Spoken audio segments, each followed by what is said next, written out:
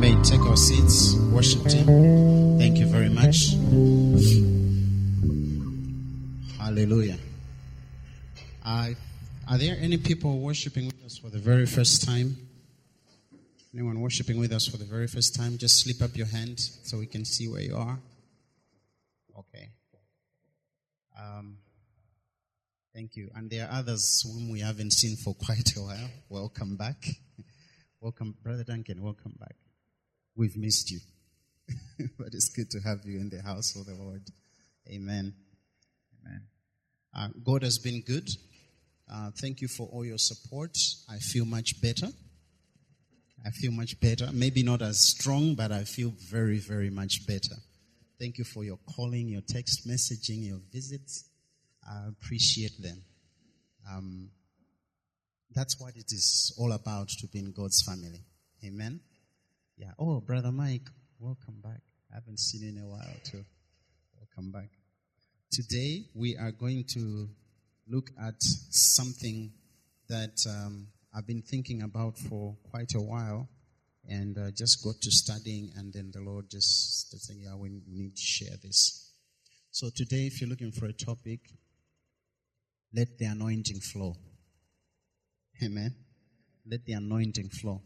The other week when Pastor Mamadi came and he taught us about how we need to have people who help us to recharge before the Lord, a company of believers, and how that strengthens us, how that encourages us. And he took that from the incident where Paul was stoned and left for dead, but the Bible says the brothers came around and surrounded him, and he got up and basically picked up from where he left off. We need people like that. Amen. We need people to say, get up, let's keep going. There's light at the end of the tunnel in Christ Jesus. And so as we've been thinking about this month, talking about the fresh anointing, I was thinking about what is it that is about this anointing? If it's flowing, where is it flowing from? What does that mean for us? Day-to-day living. What does that mean? So I want us today to learn about how we can keep the anointing flowing in our lives. Because sometimes I think we use this what someone called Christianese. You know what Christianese is? When you're talking to somebody and say, how are you? Oh, I'm washed in the blood of Jesus. I mean, do you really stop to think about what that means? What does that mean to somebody who is new in the faith, or somebody who does not know the Lord? Washed in the blood of Jesus? These people are cannibals. So I just want us to break down this thing called the anointing. What is it and what does it mean in our lives? What should it mean in our lives? Some of you think the anointing is only for the servants of God, the men of God. You don't think it has something to do with you, where you live every other day. But Scripture is teaching us differently this morning. And I thought, let's just break these things down to things that are simple, things that mean something into our lives. And when you break things down to that level, your walk of faith becomes something that is full of joy. So I'm going to debunk a huge myth today about the anointing being only for certain people. Because that's not what the Lord is teaching us from Scripture. And I'm hoping that we'll also take more time to pray. Amen? I'm hoping that we'll also take more time to pray. So what is the anointing? This anointing that we want to flow. We are saying, let the anointing flow. What is the anointing?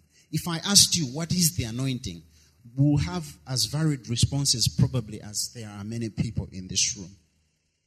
But I found something which was very interesting on the issue of the anointing, the topic of anointing. They talk about the origin of the anointing. What does it mean to be anointed? The origin of anointing was from the practice of shepherds. I didn't know that. It was something that shepherds did.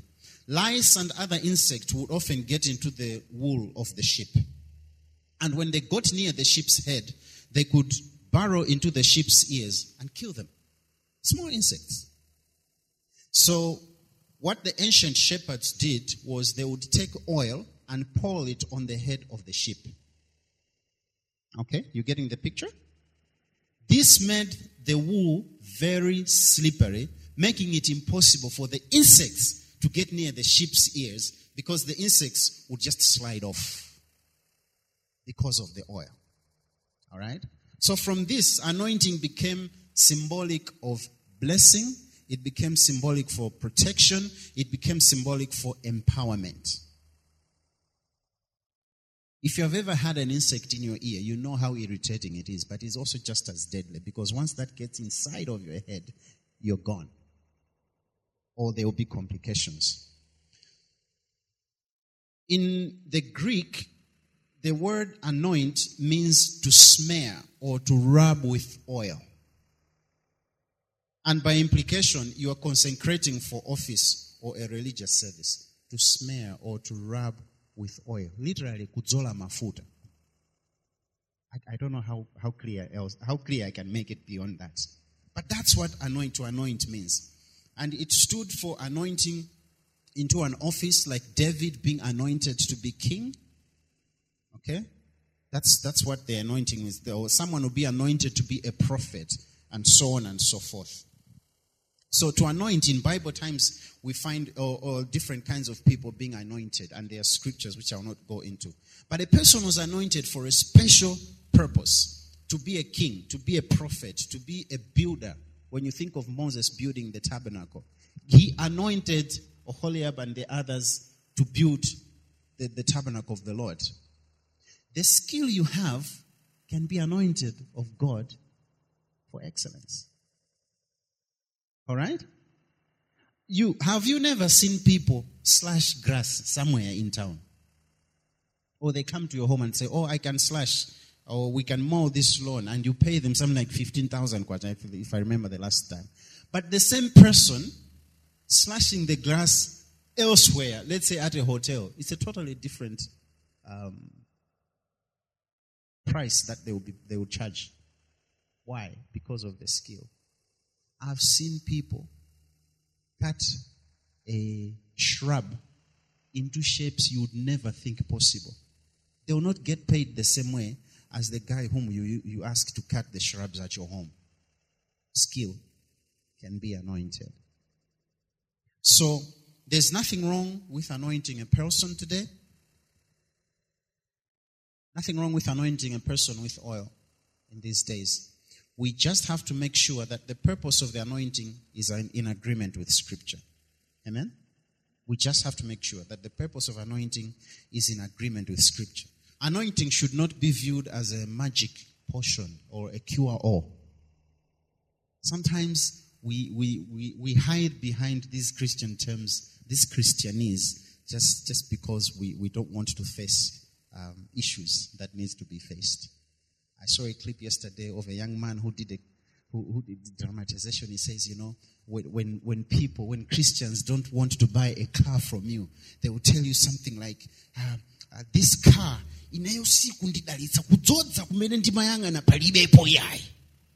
look, just say, this is not the car I was looking for. End it there.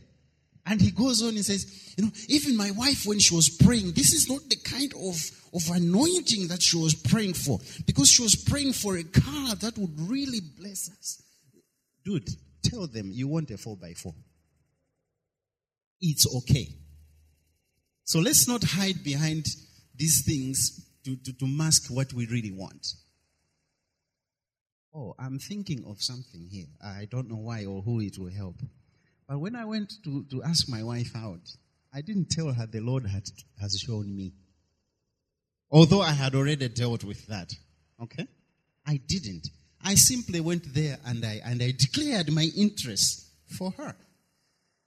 Fast forward, I was asking her, I said, so what if I had come and I had said, God had shown me?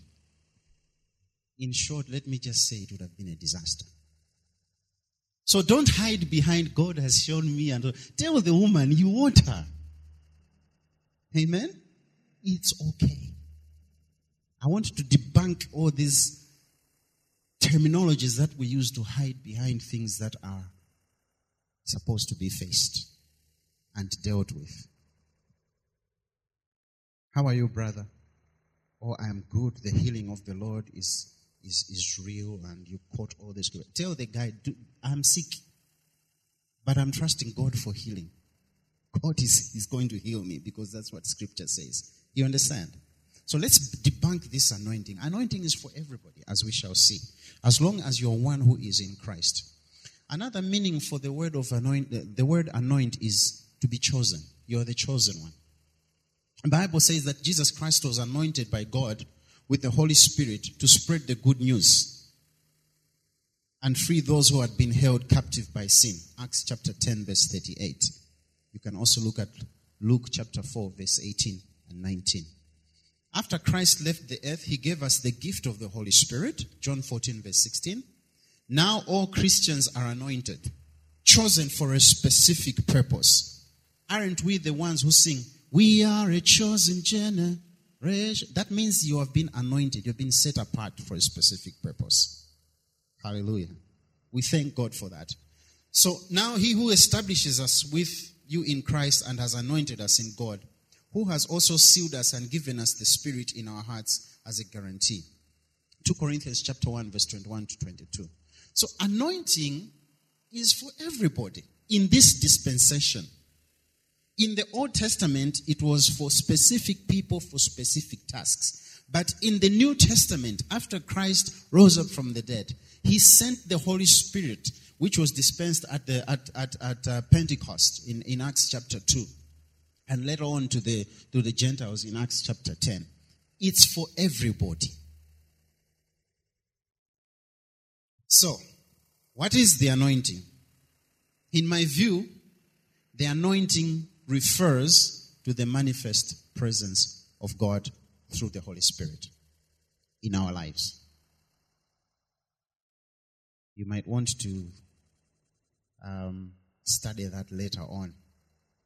But this is what the Lord Jesus Christ taught in the scriptures we're going to look at today. John chapter 7, verse 37 and 38.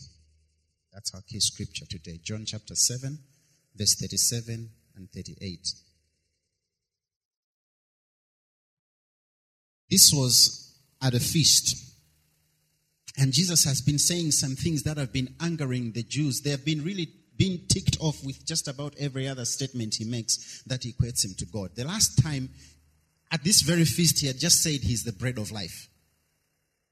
And that the Jews are really angry with him. He's upsetting their status quo. But it doesn't seem to be getting any better because we find that the status is no longer quo. Somebody say.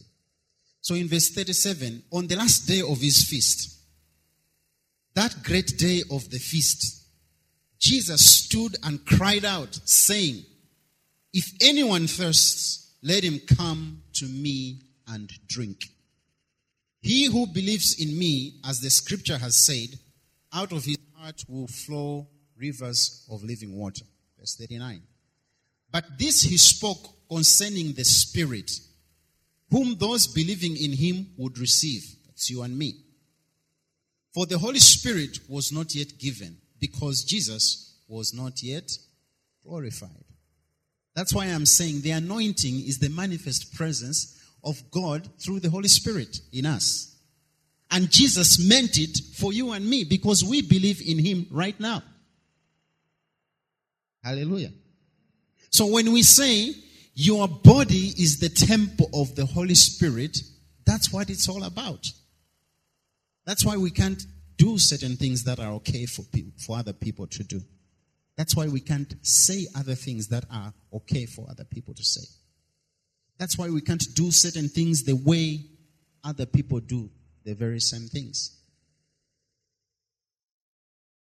Or this one, what we'll do is don't go into town and buy it from the shop where this thing. We'll just go to that other place. They know how to take it from the main shop. And you have to say, no, it's all right. I'll go to the main shop. Because you know there's corruption happening here. Amen? See, we can't be living a life of duplicity and then turn around and begin to criticize those in public office and say you are corrupt when we are doing the very same things. We have to switch. Amen? So because I'm doing my project, it's okay for me to buy from the one who has clearly stolen. It's not right. For those of you who were here for prayer yesterday, we looked at Psalm 15, and you know the story. So with these scriptures, let's look at what it takes to keep the anointing flowing in our lives. We'll break down that verse. First and foremost, let's look at the thirst in verse 37. Jesus said, if anyone thirsts, if anyone thirsts, if anyone thirsts. The truth is that everyone has a thirst. There comes a point in time when you feel a hunger for someone. We think it is something, but really it is someone. And people do all sorts of things to fill that hunger with some things or someone. And we discover that even the someone does not feel the hunger that God has put in there, which is Jesus' size. Only Jesus can feel that hunger. I love my wife very much.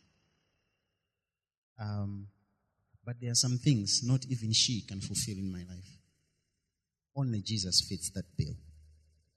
And the same for me with her. There are times she has come to that realization where you say, there are some things only Jesus will fulfill. Only Jesus will satisfy.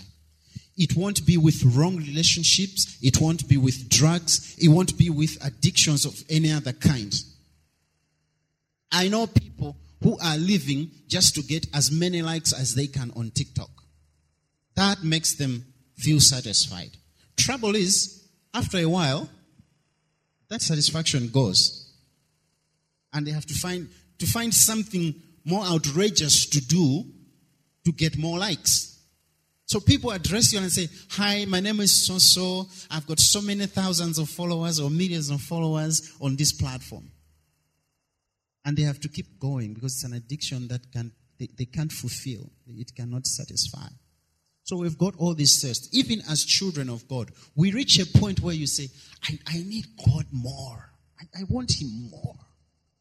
I don't know about you, but I get to those places, those times, where I just want God to fill me anew, to recharge me. It's only Jesus' size. No one else fits. I remember watching a movie when I was young, and I'll not even tell you the name of the movie. You'll see how old I am. But this young man, it was Rocky, So he was talking to his wife, and he says, I need you because we fill each other's gaps. That was a very interesting statement. He says, we fill each other's gaps. So I've got a gap which she fits in. I fit in. I've got a gap where you fit in and I fit in. But there's a gap that is Jesus' size that only Jesus can fill. And if you haven't filled that gap, you'll always be hungry. Always. You'll always be thirsty. Until that one is filled. I'm trying not to exert myself too much, but it's happening. Okay, here's the good news. When you are thirsty for God, when you hunger after His righteousness, He will fill you up. He will fill you up.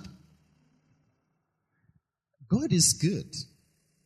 He knows how to take care of us. Life happens when we reach times when we feel like, how do I go on? But when you turn to God, He sorts you out. Matthew chapter 5 verse 6. Let's turn to Matthew chapter 5 verse 6. I'm trying hard to teach and not preach. Whatever comes out, it's all right. Blessed are those who hunger and thirst for righteousness, for they shall be filled. That's what Jesus said. Every time you feel a hunger, a thirst for Jesus, you go to Him. He will fill you. Have you ever been sent by somebody and they tell you, go to such a place and you shall find this? and you actually go to the place and you find this that they said you were going to find. This is what Jesus is saying. As long as you hunger and thirst for righteousness, you shall be filled. If you seek God, He is going to be found. Scripture tells us over and over and over again. So for us to keep the anointing flowing in our lives, the first thing we need to know, to acknowledge, is that we have a thirst. We have a hunger for God that sustains us. The second one is the decision. Verse 37 of John chapter 7, there needs to be a decision that needs to be made by the child of God. It says, if anyone thirsts, let him come. Let him come. Let him come. Now here's the thing about God. He will not force you to come to Him. He will always invite you. He will not force you. What did He do with Moses? Moses was busy running away from the law, fugitive, and taking care of his father-in-law's sheep. And then God wants Moses. God doesn't say, Moses, I'll make you sick, then I'll come and talk to you. What God does is burning bush. Now trust me, if you see a bush that is burning, but it's not being consumed, you will take notice. What kind of bush is this? It was like God was inviting Moses to say, I need to speak with you. So He sends an invitation. Invitation, burning bush. God will never force you to come to Him. He will present Himself, you take notice and go to Him. He wants you to come on your own accord, not forced. Because the truth is, it is great to be wanted. It is great to be needed. God wants you to want Him. If He could, He would have made us all like robots. And every time He says, come, we go there without batting an eyelid, without thinking about what schedules we have. We'll just go. But God gave us a free will because He wants us to want Him. It is hard when a person is forced on you to work with, especially somebody you don't like. You are in this team, and these are your team members. Have you ever been in a situation like that? And there are people you do not like in that team, but that's who you've got to work with. It's hard. But when you're working with some people who want you to be there, when you are relating with people you want to relate with, it's nice. Maybe it's just me, and maybe I'm too mushy, I don't know. But I like being needed, being wanted. I like it. There was a day we were in a shop, and we had been through hard times. But on this particular day, I had some nice earnings. So I told my wife, we are going to go into this shop. You can spend up to so much. So we went into the shop, all of us. And we bought things, and the trolley was full. And our youngest said, Dad, it's been a long time since we bought so much. It's good to have money. Thank you, Dad. I felt good. At that point, you could have criticized me for all the sermons I've done. I wouldn't have cared. Because this young one he wants me. He's saying, Dad, it's good to have money, and you made this happen. I love being with my family. Because sometimes you feel like an ATM machine. That airtime is out. So-and-so came, they needed this. And you have just come from the day's work. Masambata. Look, I've just come, you're telling me Masambata. You feel like, am I good for anything else? And all the men in the house say, But sometimes it's good just to be told, just to be shown you are wanted. Trust me, you tell that a man every day before he leaves, he will conquer the world. Give him 7 Goliaths, he will hit them all. Because he knows he's wanted somewhere. God wants us to come to him. We have to decide to go to Jesus. You are thirsty? Make a decision to go to Jesus. Strange thing is that people know where they are loved. People know. You can talk to them tough things, but as long as they know they are loved, they are okay. Or is it just me? Amen. You want to be wanted. No matter how tough they may speak at you, things that are hard. I'll tell you something. There are times I don't like Pastor McDuff very much. Because he says things that, those things that you go, ouch.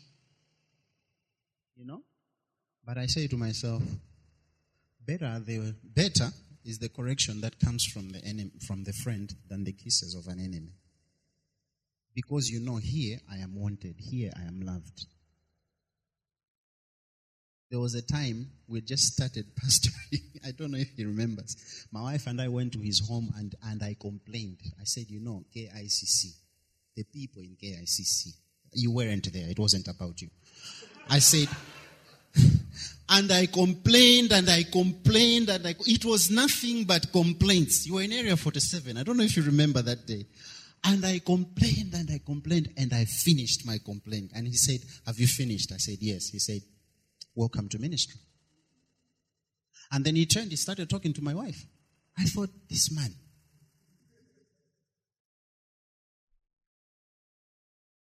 But sometimes you need to hear those hard things. We need to speak the truth to each other in love. It will help us. But you need to make a decision to go to the place where you're going to get it all. Nothing hidden. You need to make a decision. We need to make a decision when the thirst comes in our lives. When life is hard and you need the strength from the Lord, you need to make a decision to go to God, because he will not come to you if you're not willing to go to him. What does the Bible say? Draw near to me and I'll draw near to you. Who starts the drawing? You do. So make that decision. God will not force it on you. He wants you to want him. It is easier to work with people who want. There are some people, you will make as many appointments you can. I will come back to you, or we'll pencil that in. We'll come back to you. I'll write you an email with all the details, but they never did. So 2 years down the line, this is a true story. 2 years down the line, we're conducting this workshop, and they said, wow, we wish we had done this sooner. It's like, 2 years we've been chasing you. What was the difference? This time, they wanted. This time, they wanted. And it makes all the difference. Psalm 32, from verse 8. We'll read up to verse 9. The Bible says. Now remember, Psalm 32, there was a preaching that I did some years back, the blessing of being forgiven. So David has told us about how he goofed, how he fared under sin, and what God did to bring him back. And then he begins to give an instruction. In Psalm 32, which is a companion psalm to Psalm 51, he talks about what God spoke to him during that time. The time when he was hiding the sin with Bathsheba, that scandal from State House, you remember. That time, he says God spoke to him something, which is captured in verse 8 and 9. He says, God said, I will instruct you and teach you in the way you should go. This is God telling David after he had confessed his sin and repented. I will guide you with my eye. Do not be like the horse or like the mule, which have no understanding. Have you seen a horse or a mule or ox, for example, pulling a cart? They are not thinking about anything profound, no matter how they look. Trust me. They are just waiting, or we'll be pulled this way, or we'll be whipped on this side, then we'll turn this way. It's as basic as that. That's the thinking that's going on. Perhaps with, when am I going to graze again? They have no understanding. This says these ones must be harnessed with bit and bridle, else they will not come near you. On their own, they will not come near you. So God says, don't be like that. Make a decision to go to God, because God will guide you with his eye upon you. He will guide you with his eye. He will instruct you in the way that you should go. I have a friend, he heads an institution in Blantyre, and he was thinking, how do we get, with online learning, they had about 37 students that do not have laptops, really needy students. And he was thinking, God, how do we solve this one? And he had thought this way and that, brainstorm, and then he went to bed, and the following morning he woke up and says, God, how do I do? And the Lord gave him an idea. He says, why don't you start a Twitter campaign? And he started a Twitter campaign. And somebody in Scotland picked it up. And they contacted him and said, how many have you raised? I don't know, I think they had raised 37, but there was about a bigger number that, and those guys raised money in Scotland, and they sent it. They said, look, go. Those students need to be learning. This is very important. An idea from God. I will instruct you and teach you in the way that you should go. Now, if God is concerned with somebody at the College of Medicine having a laptop, what more with what you need? And I can bet you not all of those are Christians. What more with you? But you need to make a decision to come before God to be guided. Matthew chapter 11, verse 28 and 29. Jesus underscores this point again. He says, come to me, all who labor and are heavy laden, and I'll give you rest. Take my yoke upon you and learn from me, for I am gentle and lowly in heart, and you will find rest for your souls. Come to me. The invitation has been given. You need to decide to go. Now, the people who are being invited, they are laboring and they are heavy laden. Now, I'm looking for a pickup. Maybe a pickup like that carries half a ton. That's the load it's designed for. But when you begin to carry more than half a ton, that's heavy laden. You're loading too much, more than it can take. So the people that Jesus Christ is inviting to come to him are heavy laden. And they are laboring. Now, laboring is not the same as being on staff. Those are two different. The way you pay laborers and the way you pay your staff are very different. Laborers, at best, minimum wage. Maybe less sometimes.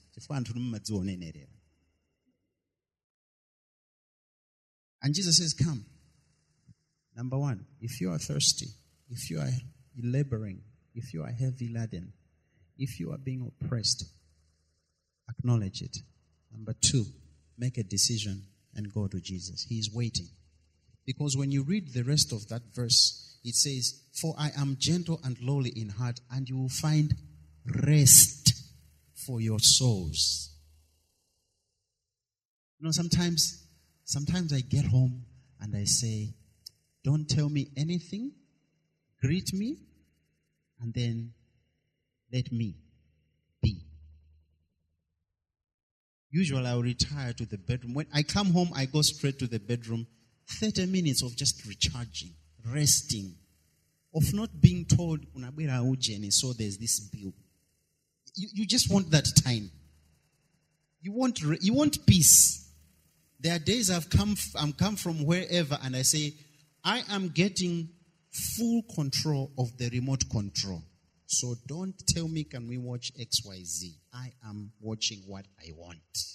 It cools me down. If it's just me, it's okay. You are too holy for that. But there are those times. Jesus is saying, just come, I'll give you rest. I'll give you rest for the next journey that you need to take. So when you're thirsty, acknowledge it. Acknowledge you have an addiction which needs help. You need help with. Acknowledge that you need help with something in your business. Acknowledge the need. Acknowledge that you are thirsty for God.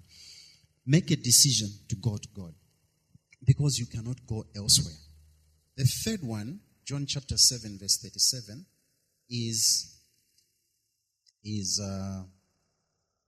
I'll read it again. If anyone thirsts, let him come to me and drink. By the way, if anyone thirsts sounds like whosoever believes in him. So the door is open. It's not just for believers. It's also for those who do not yet know Christ as their personal Savior and Lord. They'll find salvation. You will find more strength to keep going. But from what I've read, Jesus says, come to me, the source. Come to me. Now here I will step on some toes, but I don't mind, because we need to correct some things, all right? Jesus says, come to me. Let me tell you a story. A tourist was walking through a village that was not even on the map when he met an old man sitting on the roadside. Sir, he asked, were there any great people born in this village? The old man spit out his tobacco. Nope, just babies, was his reply. Sometimes the things we need to hear are so simple that we miss them. He says, no great men were born in this village, just babies. When we see great people, we think they were born that way. Things happened, and they became great. Jesus says something that I thought was so profound, but because of its simplicity, we miss it. Tucked away in plain sight is this scripture. Come to me. He dares us to come to him. Come to me. Many times we run to many different things looking for answers when Christ is not there. We run to places where we are not going to him. We run to people where we are not going to Christ. Christ is not there, and we think that is the answer. But Jesus says, come to me. I am the source of this anointing that you need. I am the source of this strength that you need. I am the source of this wisdom that you need. I am the source of this salvation that you need. I am the source of this hope that you need. I am the source for your marriage to get back on track. Come to me. So we're running everywhere else and wondering why we keep going around in circles. Why we're spinning our tires in the same place. Something that we should all know about. Remember the last rainy season? The truck would spin tires in the same place. When you don't go to Jesus Christ, you spin your tires in the same place. And trust me, if you ask the children of Israel, they spun their tires in the same place for 40 years because they did not go to him in faith.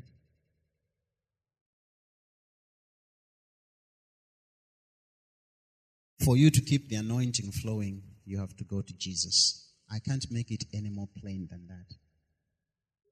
People, Jesus is real. Jesus is real. You have to go to Jesus. You have to go to Jesus. You have to go to Jesus. Did I mention? You have to go to Jesus. Not the servant of the Lord who is not displaying Jesus Christ in his life. You know, because there are people like that. They wear the title of man of God, but Zayesus najoka mugarikari. The fear of God left. That's not where you're going to go. If you're not going to go to a servant of God, go to the one who is in touch, who is on speaking terms with God at that moment when you're going. Like the young prophet who was sent on an assignment. He went he did his assignment. On his way back, he listened to a prophet who was being disobedient to God, and he died for it. These things happen. Just because there is a name, we run there. I would rather you run to a name where Jesus is. Amen?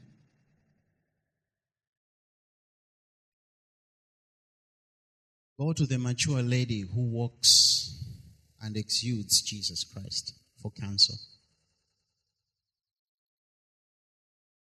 Listen to the songs that take you to Jesus. Amen? Yeah, because unfortunately, even in gospel music, not all the songs really should be called gospel music. And songs are powerful. A song that you listened to years ago, you still remember it today. That's how powerful songs are. They influence your thinking. A brother shared a song with me, and it's a song that the more I thought about what this young man was singing in there, the more I thought about it, then it took me back to when I just known the Lord, the zeal I had and everything. And I'm saying, oh my goodness, I need to go back to that place. The height from which I had fallen. And since that song, things have happened in my life. And I'm going back to the Lord even more. I'm thinking, okay, I need to be with you a lot more. Watch the programs that take you to Jesus. Because if you keep watching a bunch of adults living an artificial life together for 3 months, and that's entertainment, I can assure you there's no Jesus there. You know what I'm talking about. There's no Jesus there. You're wasting your time. I know these are issues of personal preference, but I'm just saying my determination is it's a waste of time. It's an artificial environment. It's not real. It's just blah for me. Read quotes and memes that take you to Jesus. Because for some people, memes are like the truth, eh? Have you seen them? The way people talk about, oh, then I saw this on social status, and this happened, and then I saw it. And these are working people. There's a guy who works somewhere. I will not mention. He works somewhere, but I wonder, when does he do work? Because you have like 20-something memes on his status in a day. When does he work?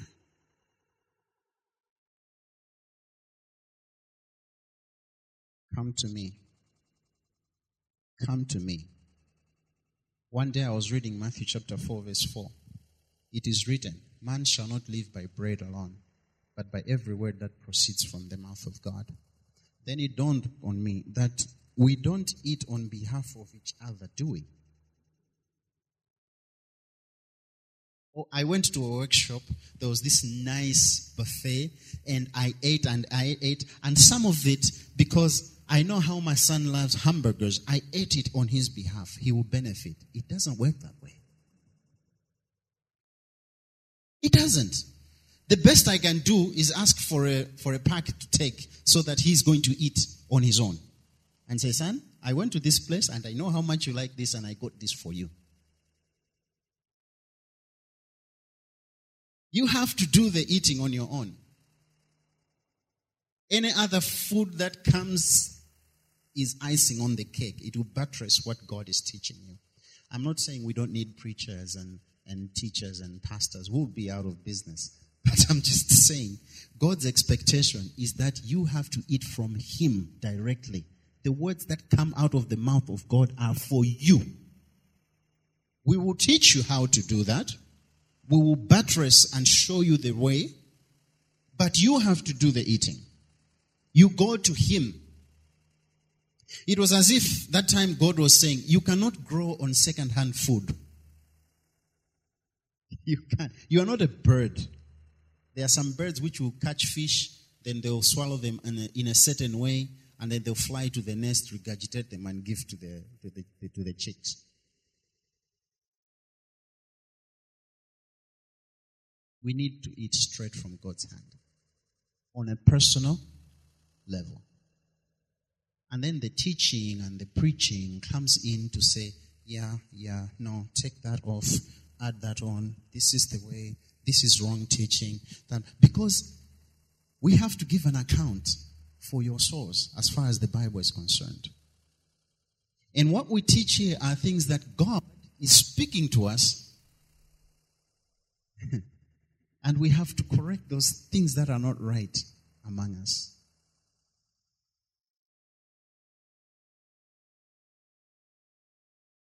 You need to go to Jesus. Don't go anywhere else, because Jesus Christ is the source. Don't live a second-hand Christianity where your Christianity is only thriving for as long as you listen to the preachings in church. You are on shaky ground. You are on dangerous ground. You should thrive as a Christian because you are connected to the source. You hear what I'm saying? The lockdown has shown us a lot of things. There are some people who are not showing up in church, not because of the lockdown. It's just a good excuse. They were disconnected long ago from God's people. But what we are saying is, stay connected to God. And in saying this, I'm not in any way judging those who have stayed home. We respect that decision. But while home, make sure you're still connected to the source. Don't live your life as a second-hand Christian. You're growing because of a second-hand type of word of God coming to you. It's like, let me tell you, a true story happened in college. This really happened. This really happened. And for those of you who are not married, take note. This story happened. So two brothers are talking to each other. And in their talking, they say, but I've been thinking of sister so-and-so. Pastor remembers that story. I've been thinking of sister so-and-so. So brother A sends brother B to go to talk to sister so-and-so that he is interested in her. So brother B, being very obedient and loves his brother, goes to sister so-and-so, and while he's there, he realizes, hey, not bad. And things change. Now he's married to that sister. If you are interested, go on your own. That's the moral of the story. If you are thirsty, if you are thirsty, please go to Jesus on your own.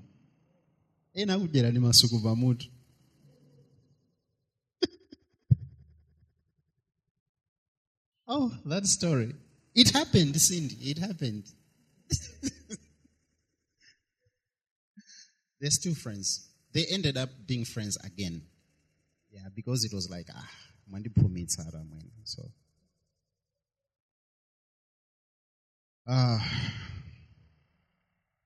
So go to the source. We miss it. And Ababa, I don't know why. We miss it. Many times in life, we are busy dealing with the cobwebs and not dealing with the spider that's put in the cobwebs there in our lives. Somebody sang, you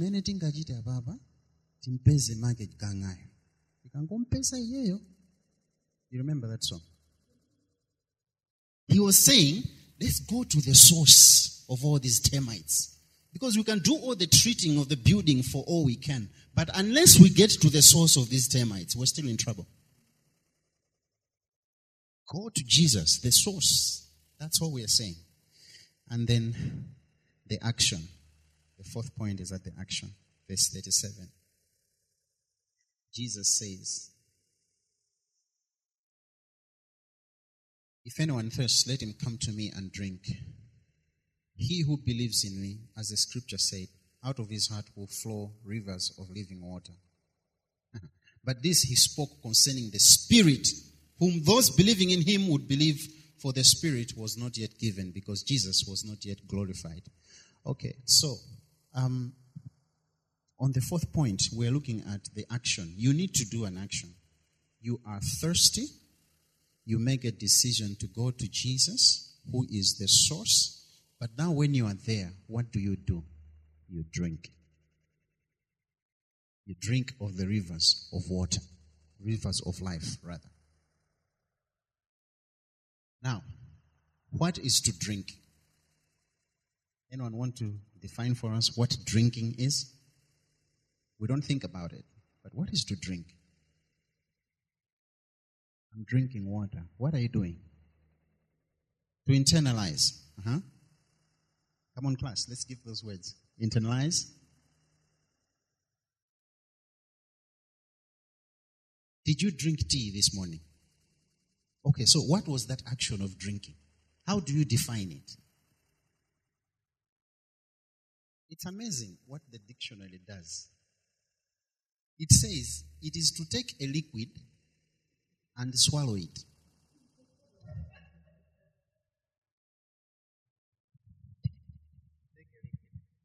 Liquid, hopefully the right kind of liquid, and swallow it. That's what you do when you go to Jesus. It is to imbibe, to consume, to absorb, to soak up. Literally, you are just a sponge soaking up the words that come from the Lord.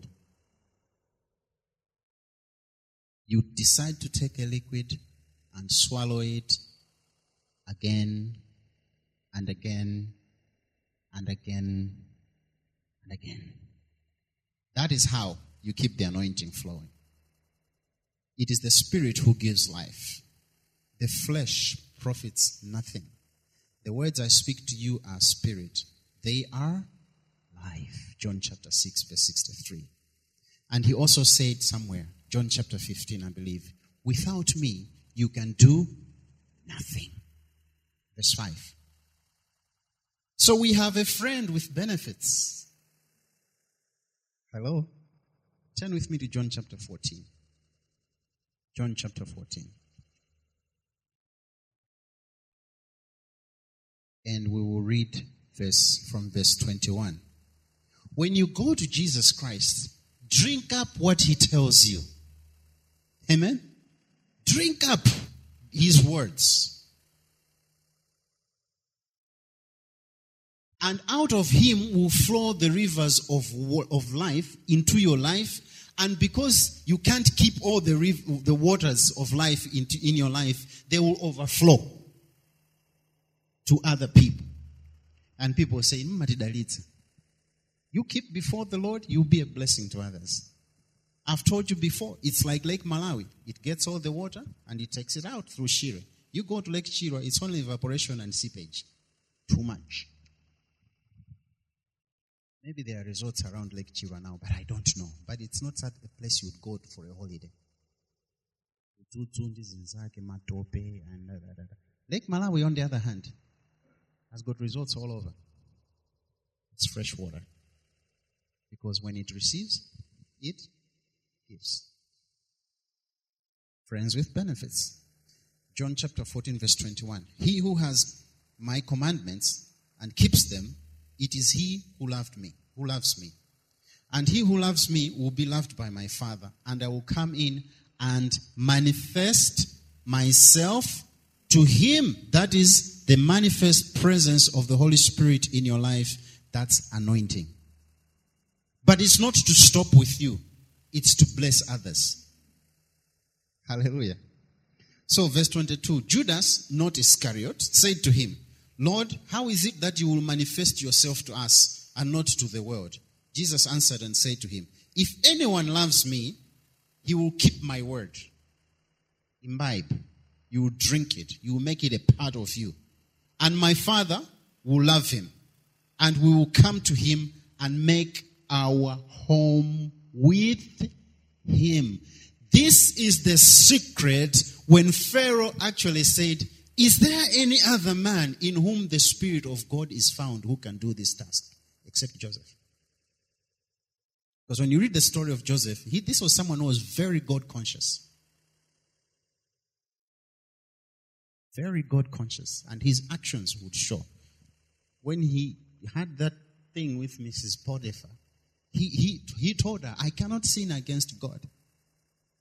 For some, maybe even for me, in my youth days, I would have said, I'll be connected to someone more influential. No more prison. I'll be free. Not Joseph. He was so God conscious. He said, no, I can't do this thing against my God. People begin to see in you God. They begin to realize, even though you may not talk much about it, but they begin to realize this is truly an ambassador for Christ. This is what Jesus looks like today. And they are talking about you.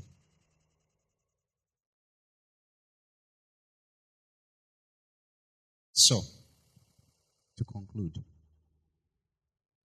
for us to have the manifest presence of God through the Holy Spirit, also known as the anointing, number one, have Jesus in your life. Number two, acknowledge that we thirst for God. And this thirst does not mean you are sinning. There are times, just life happens. You get so beat down, tramped on, things happen, they drain you. They drain your strength. Those times happen in life. And you feel like, God, I can't go on.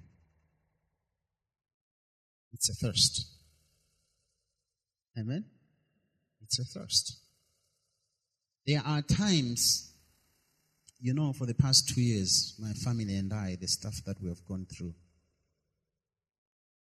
Lost my mom, lost my father-in-law. I have to remember to add in-law because he really became just father. And you feel drained. You feel emotionally drained. You feel like, so how bad can it get now? Sometimes it's finances. Finances that, sometimes a phone call rings, you see the idea and you go, In a meeting, I'll call you back. But the truth is, you are done. Those are the times you need to go to God and say, God, I'm in your hands. Number three, you decide to come to Him.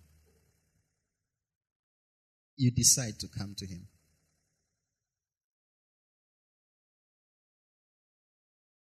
A friend calls me and he says, I've just discovered my wife has been cheating on me. I'm done. I'm shamed. The trouble is I can't give up on God. What do I do? And you can feel the anguish. My friend would have given up on Christ. And we've had to be talking and say, I'm praying for you. What has happened? I'm praying for you. Don't give up. Don't give up. God is faithful. And so on and so forth. Those are the times. And I'm sure you have your challenges. But number 4, we come to Him. Him, Jesus. You drink from Him. Jesus, you drink from Him, the source. If you're going to seek counsel, make sure Jesus is there. If you're going to seek prayer, make sure Jesus is there. If you're going to seek for strategy, make sure Jesus is there because He's the source. I will instruct you. I will teach you in the way that you should go. That's the beauty of our God. That's the beauty of our God. Amen? That's the beauty of our God. I have no problems referring you to somebody who's not probably even within KICC, but as long as I know that Jesus is there, I will tell you, go get help there, which I may probably not be able to give. Go to where Jesus is. And be obedient. Learn. Listen. And then, whatever you are told there, decide to drink it, to swallow it, to absorb it, to consume it. Make the word God a part of you. Make it sink. Even if you memorize one verse in that month, it is worth it. Because one day, it will bear fruit. Because I know that the Bible says that the word of God is like rain. When he sends it down, it should surely bear fruit. It's not in vain. Amen? Sometimes it doesn't even come like the word of God. Somebody sent something and they said, sometimes I love you sounds like, did you eat today? Did you do your exercises? You better go home and sleep. It doesn't sound like I love you, does it? It sounds intrusive even. But when you think clearly, you realize, no, this is love.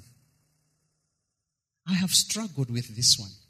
When the doctor said you need to lose weight, and it's quite a lot of weight that I need to lose to look like a normal human being, I think.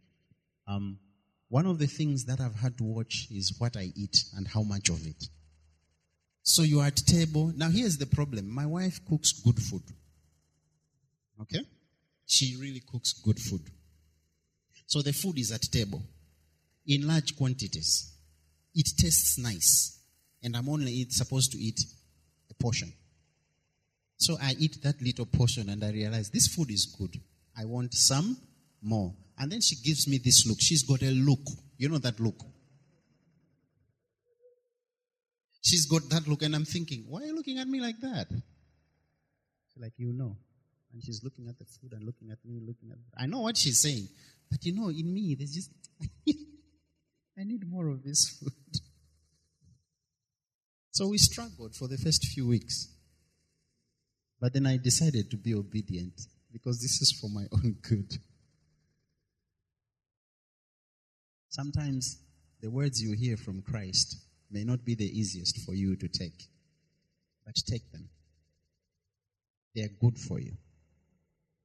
Amen? Take them. They are good for you. Met a man yesterday, we were talking about he's got issues with, and he started eating anyhow because his wife, when he was losing weight and his health was improving, his wife said, I don't like the way you look. You look thin. It's like you seem to be Samalani and so on and so forth. So she put him back on the previous diet and then now he's got all these health issues. I said, dude, you've got a decision to make. Either you look good for your wife and impress everybody who doesn't care anyway, or you die. You decide. I can't tell you that. You decide. These are tough decisions that we have to take from the word of the Lord. Sometimes the Lord will tell you stuff that is hard to do. Like go and apologize to your 11-year-old for the way you spoke to him. You were wrong. And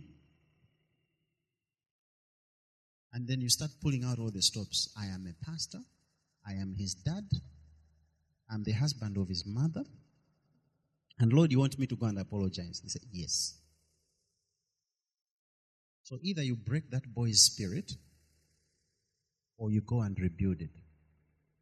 Choice is yours. The apostle Paul spoke of letting the anointing flow in a different term. He called it walking in the Spirit. Galatians chapter 5, verse 16. Literally, to walk in step with the Spirit of God. That means the Spirit of God leads and we follow. I'll give you 2 examples and then we'll go into prayer. Example number 1. My wife and I dance occasionally. Now, when you're dancing, you're waltzing or you're doing the cha-cha-cha and so on, there are some things that happen. When you see people dancing, I don't know if you watch Come Strictly Dancing and so on, you see all those moves that happen. There's a secret. The secret is that it's the man who leads. I don't know if she's free. Can you do a demonstration here or no? No. Okay. But when you're dancing, there are some things that you do and she knows, okay, we are going this way. I'll do something and she knows we're going this way. I'll do something and she knows we're going this way. I'll do something and she knows she needs to go that way, I need to come this way. and I would do it. It's the man who leads. All that complicated moves that you see when couples dance, it's the man who leads. And that's what Paul is talking about. He's saying, you walk in step with the Spirit. When the Spirit says, turn left, you turn left. When he says, stop, you stop. When he says, pray, you pray. When he says, speak to this one about that, you do it. Walking in the Spirit. That's what keeps the anointing going. The Spirit tells you, go and talk to Brother Mirok about XYZ. You start talking to him, and by the end of it, he goes, you know what? It's good you came. Because this is what I've been going through. And you have just come with the word at the right time. Have you heard people say that, something like that? Yeah. Let's just demystify anointing. It's not something out there. It's about keeping in step with the Spirit of God, because you're connected to the source. You're taking in the word. And hearing the word of the voice of God becomes easier. Hallelujah. And that's what we want you to be able to do, to hear God for yourself. Amen? And we will not be jealous to hear that God spoke to you about XYZ, even if it had to do with this church. We'll say, hey, it becomes lighter, you know? Moses said the same thing. I wish everybody would prophesy. And God heard his prayer. And there were 70 others who would prophesy just like him. It becomes lighter.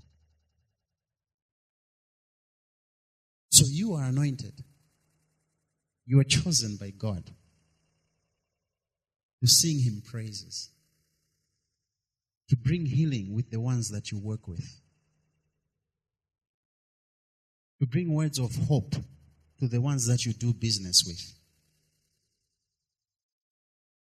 Amen. God has blessed you there. He has anointed you. He has equipped you because he wants you to be his representation. You are his ambassador. So let the anointing flow. Acknowledge the hunger. Decide to go to him. Come to him. Decide to drink and to drink and drink again and drink again. We saw in the book of Acts, I think it was in another message I preached sometime, to say, whatever happened to him, they would go to God in prayer. They would be encouraged by the Spirit of God. They'll be filled with the Spirit of God again. And they'll go out and preach some more. They'll get beaten. They go back and they say, God, you have heard their threats and all this. And then God would fill them with the Spirit again. And they would go back. And the Pharisees didn't know what to do with these people. Then they start persecuting them. Oh, God says, thank you very much. I need the word to go out of Judea anyway and Jerusalem. And it begins to spread. Because they were always full of God and God had people to use. And here we are today. I'm looking forward to the times when people say, is Brother Kondwani going to a member of your church? Yes. Okay, that explains it. I'd like to hear those kind of testimonies. Because there are more of us operating under the anointing of the Spirit of God. It's ours.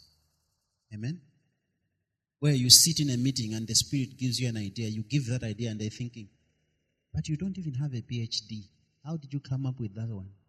Hey, I read somewhere, it says the word of God makes the simple wise. You understand the concept of letting the anointing flow? It's for us. Hallelujah. I want the worship team to come up front. And we are going to sing and we're going to pray. Some of you may be in a place where it feels thirsty. I want you to know Jesus is here. He wants to fill you and he wants to empower you. He wants to fill you up. Amen? I want you to stand if you can. Just stand. Wherever you are in your station in life, I want us to, just for the next few minutes, we're just going to pray. We're going to worship the Lord with this song. Hallelujah. Just begin to thank God and say, Lord, thank you because the anointing is for me. Thank you that you want me to walk in the anointing. Thank you, oh God, because you have given me yourself. You want me to come to you. Whatever it is that the word has spoken to you today, I want you to speak that thing and say, Lord, thank you. Thank you, God. Thank you, God. Thank you. Speak to the Lord. You can turn to John chapter 7, verse 37. Look at that verse again and say, Lord,